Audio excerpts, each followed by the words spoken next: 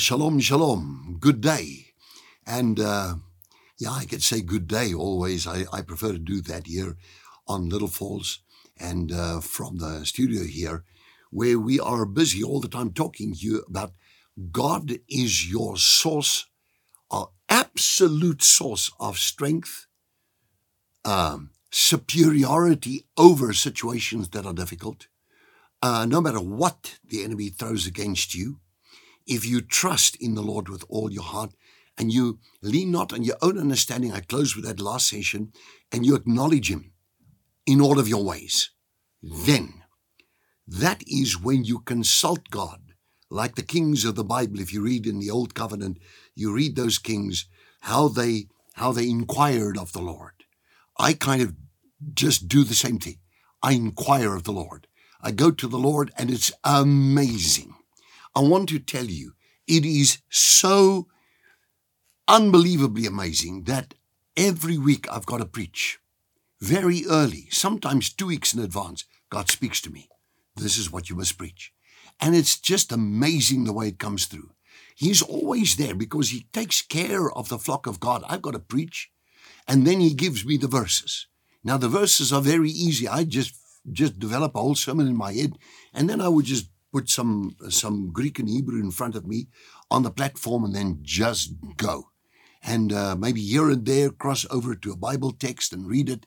I want to do that right now for you. And here is this marvelous section in Romans 8:31.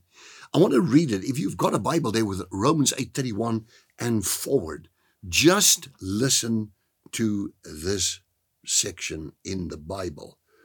Romans 8:31. What shall we then say to all these things? If God is for us, who can be successful against us? Ask yourself that question. Verse 32. He who did not spare even his own son, but gave him up for us all, how will he not also, along with him, graciously give us, and today give you, all things? Who will bring any charges against God's elect, his chosen ones? It is God who justifies us, declaring us blameless and putting us in right relationship with himself. Amplified Bible, the New Amplified. Romans 8:34. Who is the one who condemns us?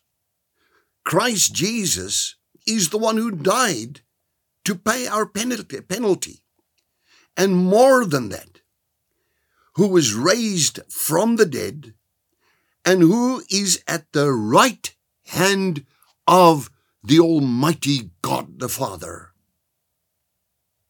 interceding with the Father for us. Christ Jesus interceding with God the Father for you. Wow. Who shall ever separate us from the love of Christ? Will tribulation or distress or persecution or perhaps famine or nakedness or danger or sword, just as it is written,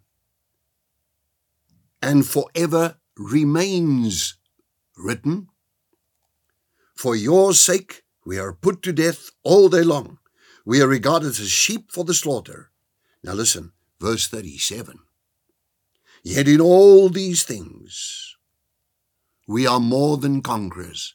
Yet in all these things you are more than conquerors, and gain an overwhelming victory through him who loved us so much that he died for us. I bless you with that passage. I wanted to read it to you. God be with you in this day. In Jesus' name, amen.